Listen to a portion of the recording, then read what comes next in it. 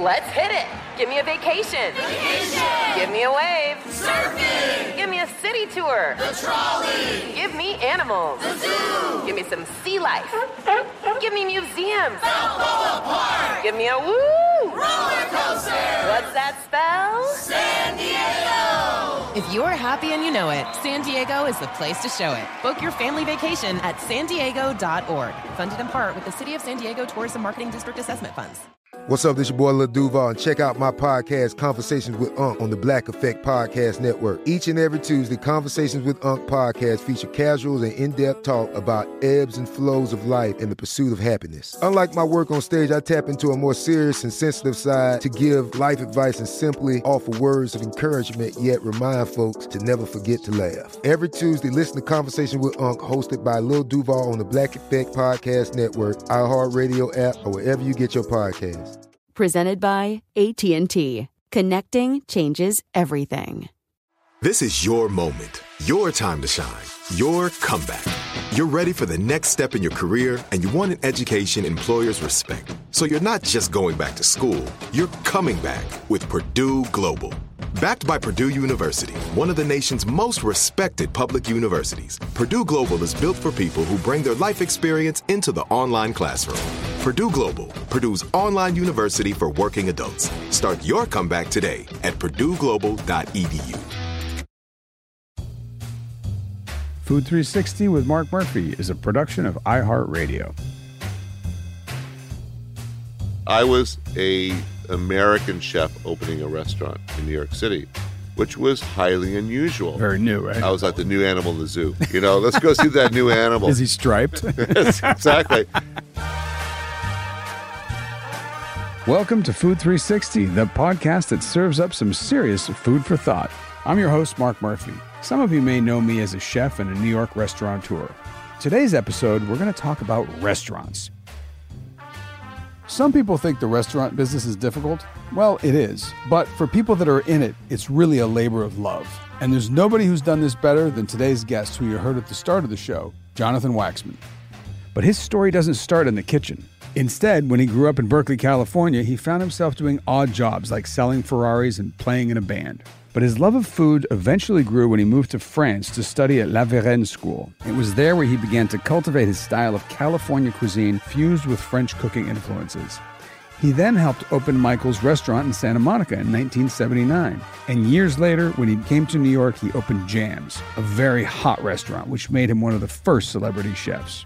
In 2016, he was named James Beard Award winner for the best chef in New York City. And currently, he owns a variety of restaurants, and he's always involved in a bunch of projects. Welcome, Mr. Waxman. Mark, pleasure to see you. You came here from California. When you showed up in New York and you planted a restaurant in New York, which became, I think everybody knows, Jams was completely like everybody knew it. It was very famous. It was a huge success. But you planted yourself in the middle of a city where all the restaurants that were around you were like these heavy French restaurants. I mean, you brought a totally different cuisine. And were you worried like, oh, wait, I'm bringing something that people don't know, people don't understand? Did you have to educate them? What was it like? Well, I think that clueless is a good word for my behavior at that point. I love it. Being young is really good because you're dumb. I was dumb, and I didn't really have a game plan per se. I just thought, and this is Larry Forgione's fault. Larry Forgione said, the Frank Sinatra song, if you make it in New York, you can make it anywhere, doesn't mean anything at all. But Larry just said, look, if you can make it in New York, you've done well. So, number one, I was very lucky because I chose a location, unbeknownst to me, that was kind of, at that point in the early 80s, a sweet spot. It was a good location. Secondarily, even though I thought my rent was high then, which was $9,000 a month, which was very high for the rest of New York at that point.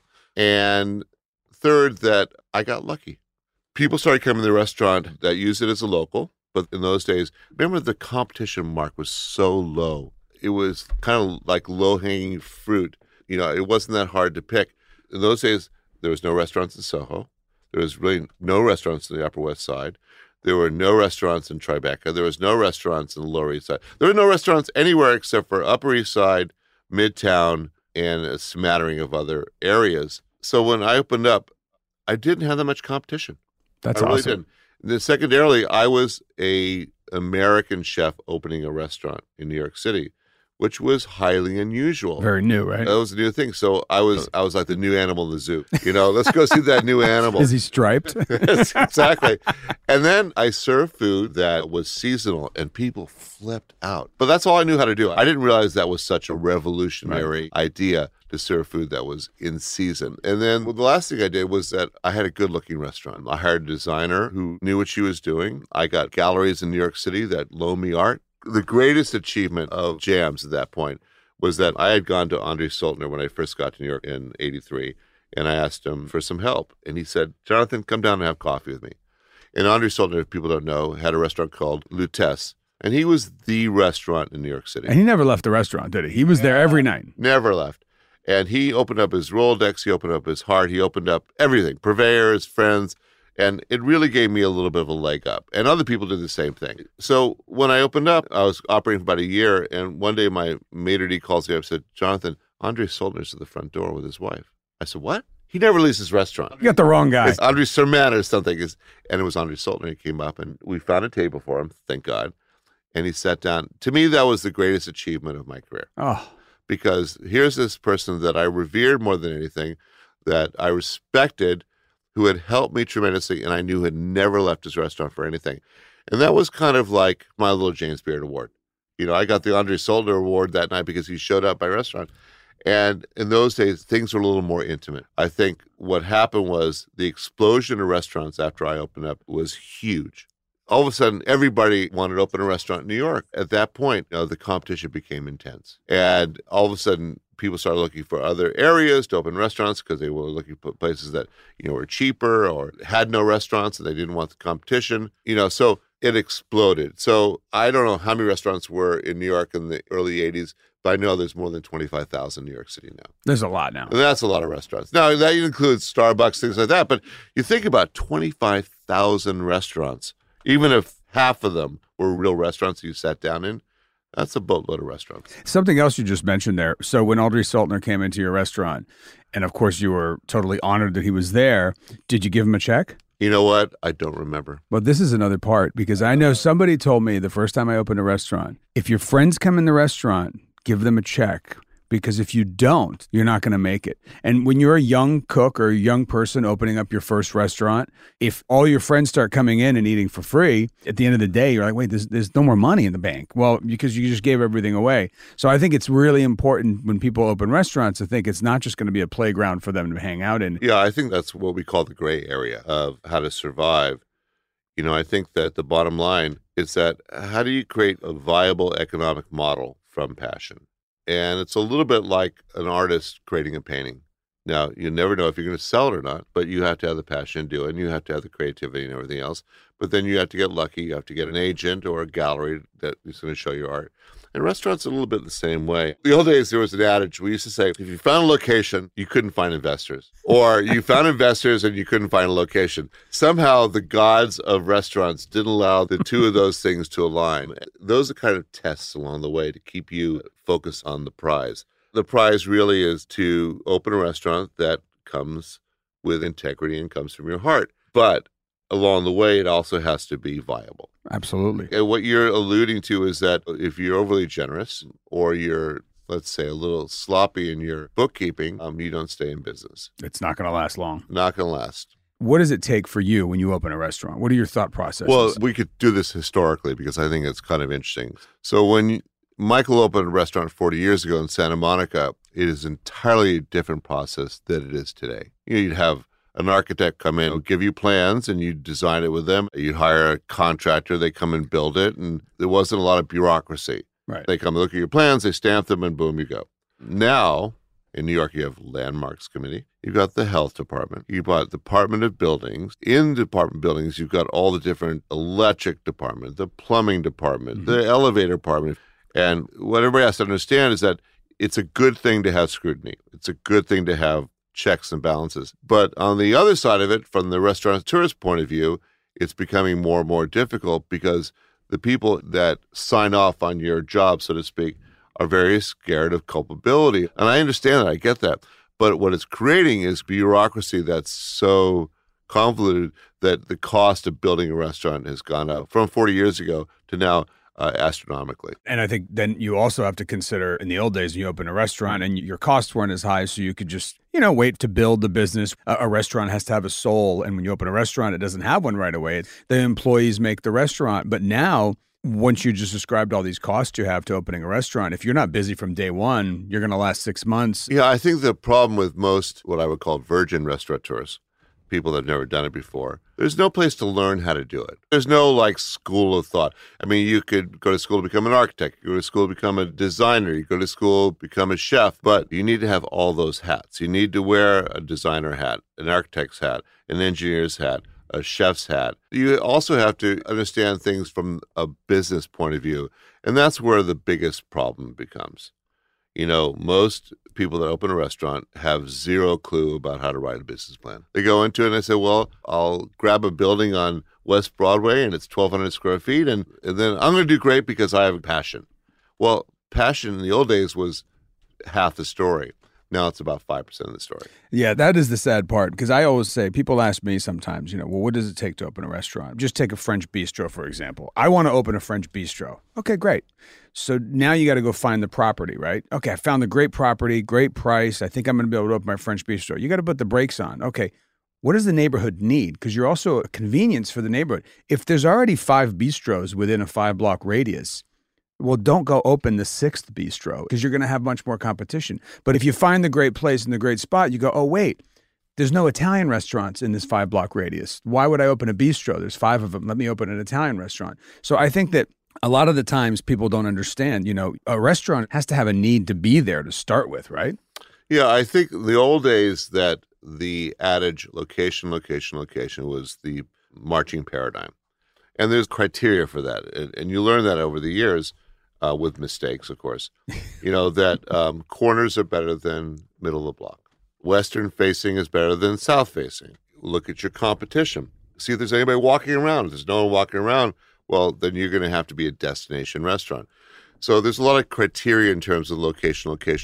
But I still think that paradigm of looking for a place that has a sense of place, it should become a gathering spot where people want to come and dine. So that's the first thing you look for. The second thing you look for is viability in terms of economics. Well, I look at that too. And people don't realize that if you have a restaurant that has 75 seats, you have to have X amount of cooks, you have to have X amount of managers, you have to have X amount of prep cooks and dishwashers and so on and so forth.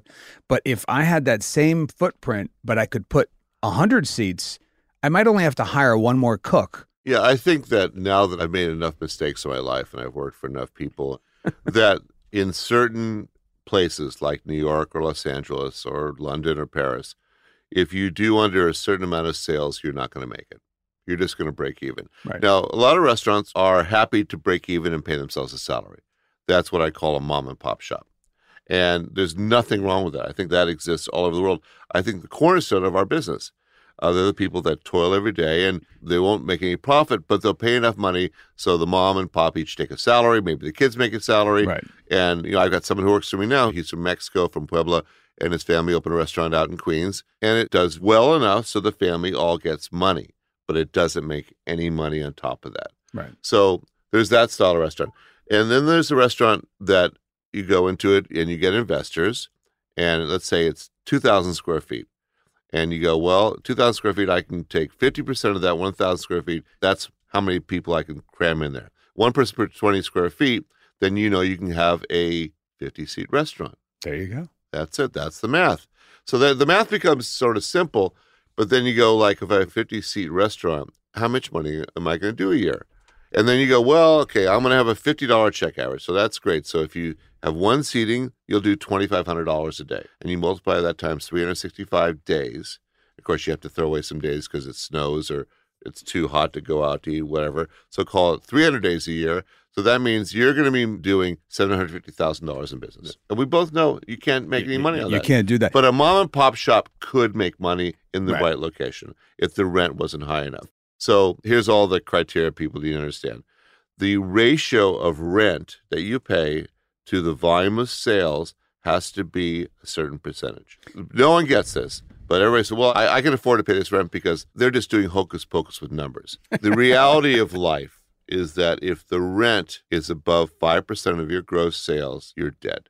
unless you're a genius like John George Vongerichten. Then you know how to do it. And a lot of people gladly pay 5% because they want that location. Their hearts get involved with the situation, and they get passionate about a space, and they go, well, I'll just pay 15% rent because I love the space. Well, then, okay, so then you pay 15% rent, and then your cost of goods is 30% cumulative. So right now you're 45% you've already spent, and your payroll is another 35%. You're at 80%, and your G&A costs 20%. You're not making any money. You're losing money. So I think that from the public's point of view, they have to realize how small our margins really are. Our margins are so tiny that if you get the formula incorrect, you're screwed. And it's one of those things that if you have 5 companies and one of them's not doing well, and you're taking all the money from the other 4 to subsidize the 5th one that's not doing well, just close it.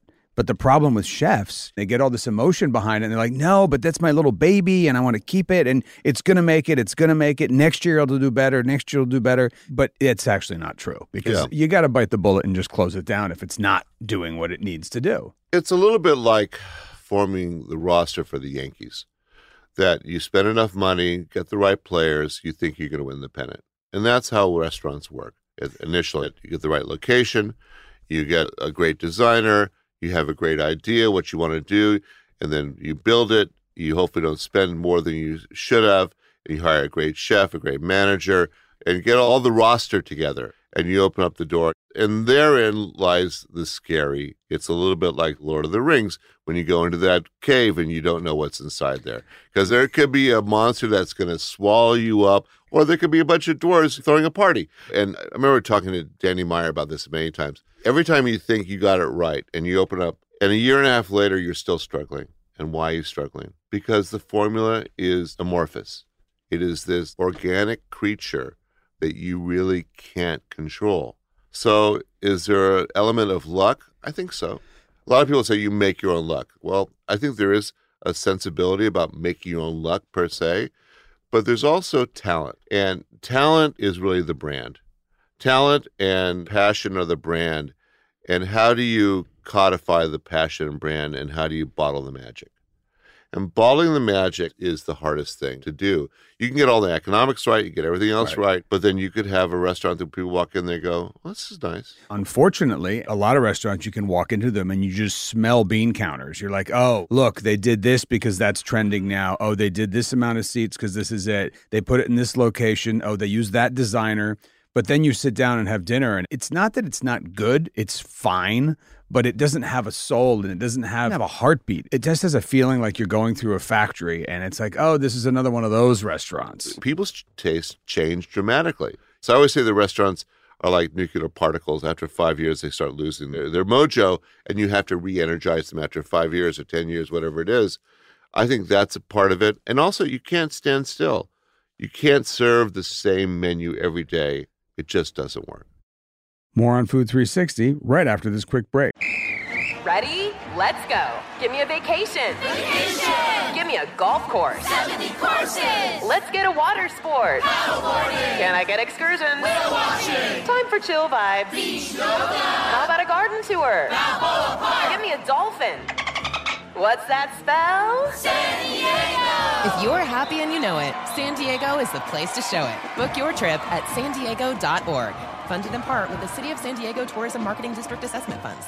Are you still searching for your perfect place to call home? Well, now is the time to buy at Fisher Homes. If you're looking to move in before the end of 2024, May could be your last opportunity to start building your dream home and close before the year's end. If you're hoping to move in even sooner, Fisher Homes also has homes that are move-in ready and waiting for you, where you can start enjoying the benefits of homeownership even faster. Schedule your personal tour with a new home advisor today at FisherHomes.com and make this spring the season you find your perfect home sweet home.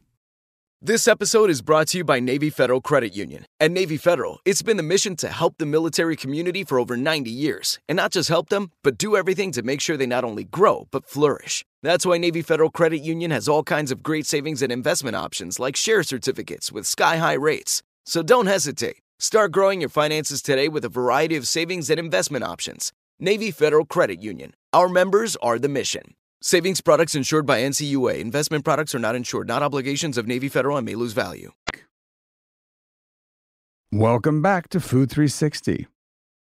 So one thing we haven't talked about yet is layout. I've done it where I had a restaurant with 300 seats. It's like, what is the pattern of flow of busboys and runners and customers? I've literally done that where I take a different color pencil and I try to mark up where I'm like, okay, at this corner, if every plate that goes to the kitchen and out of the kitchen and each customer going to the bathroom have to squeeze by this narrow area, we're going to have like a mash pile up every night if we're actually busy enough. The funny thing about that, when I was doing Barbuto, I literally laid it out by hand. And I chalked it in the floor, and I've got furniture from a warehouse someplace, and I set things up. But I want that mosh pit. I want everything to come together because it creates energy. So if you walk into Barbuto, the host is right at the front door, literally at the front door. The bar is 3 feet away, and the corridor to get to the bathroom or get to the kitchen is the same thing to get to your table. So invariably, especially in wintertime, when everybody's got coats and all this stuff, it looks like chaos. But I love that. You love it. Because I love that. It's like going to a party where everybody's sitting down and having a drink and it's quiet. You want to get the hell out of there. Well, you want you want or do you want to go to a party where people bouncing off the walls? And not a lot of people think that way. They want to manage the flow or they manage the situation. They want to almost a military-like order things. I want things on the edge of chaos. But that goes back to different types of concepts, because if you're a place like you had Barbuto and I had Landmark, or if you go to La Bernardin, they're walking around with big silver trays, the last thing you want to do is bump into that guy. It just took him a half hour to plate those plates, and if they go back to the kitchen and have knocked it on the floor, it's going to be a problem. Well, I think that's the beauty of our business, because you could have the mom-and-pop shops, you could have the Burger Kings, you could have massive restaurants like Landmark, or you could have sports bars. The beauty of our business is nothing is wrong and nothing's right. It's just what you want to do. You know, when I talk to people that are not in the restaurant industry, I always like to say to them, you know how difficult it is just to get that French onion soup in front of you on the table? Somebody has to order it. Then somebody's got to drive a truck and get it delivered. It's got to be checked into your restaurant. Then it's got to be prepped. And then a cook's got to put it on the line and it's going to be ready to cook this. And in the meantime, somebody in the front of the house has got to write a schedule, and they got to make sure that everybody's going to show up on time to do their job. And then a waiter's going to come over and take your order. They're going to go ring it into a computer, and then a ticket's going to come up in the kitchen. Somebody's going to trigger to cook that French onion soup, and then they're going to give it to an expediter, and then the expediter is going to give it to a runner, and the runner's going to bring that dish to you. And now you're sitting there having your French onion soup, but now somebody's going to have to come and take that away, and somebody's going to have to wash that plate you just ate out of, and then the waiter's going to have to come and give you a check. So when you think of a restaurant, you think of all of the mechanics of it, how it works. When I say it to some people, are like, well, why would you ever want to get in that business? It sounds like the stupidest thing in the world. There's so many places it could go wrong. And that's absolutely true. That's why you have the evolution of things like Chipotle, you know, where Steve Ells took a restaurant complexity, you know, the multiple layers that you just described, and there's way more than you really described, and he created a synthesis of all those things and made a fast casual restaurant that people enjoy, almost like a real restaurant, but he threw away a lot of the layers, and he created a business model that makes sense. When I'm in Barbuto, I sort of took that notion about throwing away the layers, because I really had never made any money in the restaurant business for 30 years. So what I decided to do is have one fork, one knife, and one spoon, one wine glass and one water glass, no tablecloths, just napkins. I bought the cheapest plates I could possibly find at Fish's Eddy. I wanted to have a kitchen where there was no more than 2 people at lunch and 4 people at dinner. There was one dishwasher, one bartender, and I was kind of stupid because I opened up without a manager and without a point of sale, because I thought I really peeled back the layers of the onion as far as I could. Some of the stuff really worked well and it served me well, but it's so true that the complexity of a restaurant. I just finished reading Ritz and Escoffier, and 120 years ago, the way people did it was much, much more complicated than things are now. In those days, it took 5 people to make one dish in the kitchen. Oh, yeah. It took 5 people to serve that dish. Well, they were clarifying stocks, which takes forever. The saucier would make the sauce. The grill guy would grill the chicken. The entrepreneur would cook the vegetables. And they all came to this pass, and the chef would anoint it. And then 2 other people would put it on a gueridon, take it out, slice it at the table, put it on plates. I mean, the thing is, the process was so complicated back then. Amazing. But it was a great show. It was the 3-ring circus that people really enjoy. They love the show. Yeah, but people went out for that because people They most of the love time, the show. then eating became more of a normal thing going out to Yeah. eat. So now I think restaurants are a little bit, as you say, like eating in someone's house. Like you're going to someone's house to eat dinner, but you're doing it in a professional sense. That's always a feeling. I wanted you to come to my house, and I wanted you to feel that intimacy that I would cook for my family. Now you're my family. And that's the other connection I wanted to create that I felt that was kind of missing. Like most restaurants you walk into and you're just Joe Schmo, right? Right. And that's wrong. You should walk in a restaurant and it's like, welcome to my house.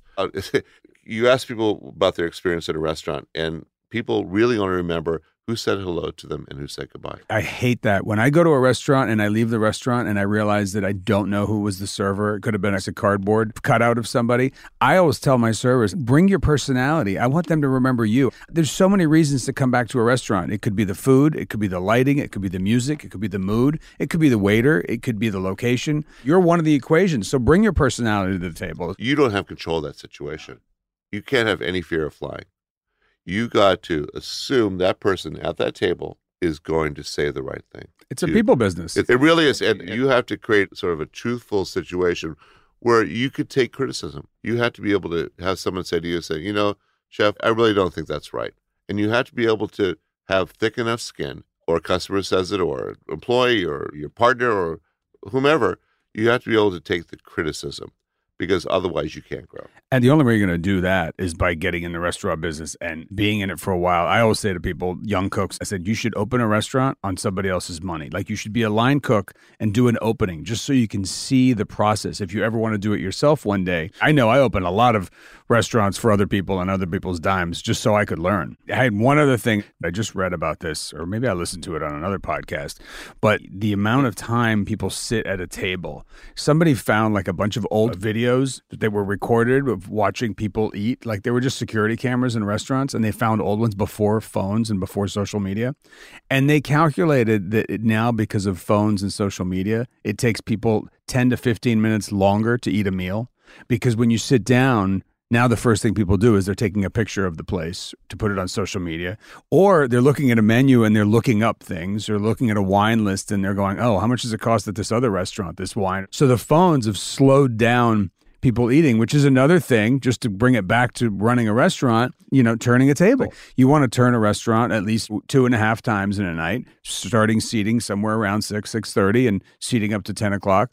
Now, all of a sudden, if each table is sitting there 15 minutes longer, it's going to cut into the profits. Yeah, I mean, back in the day when I first started and I worked in France, there was no seatings. There was just the one, right?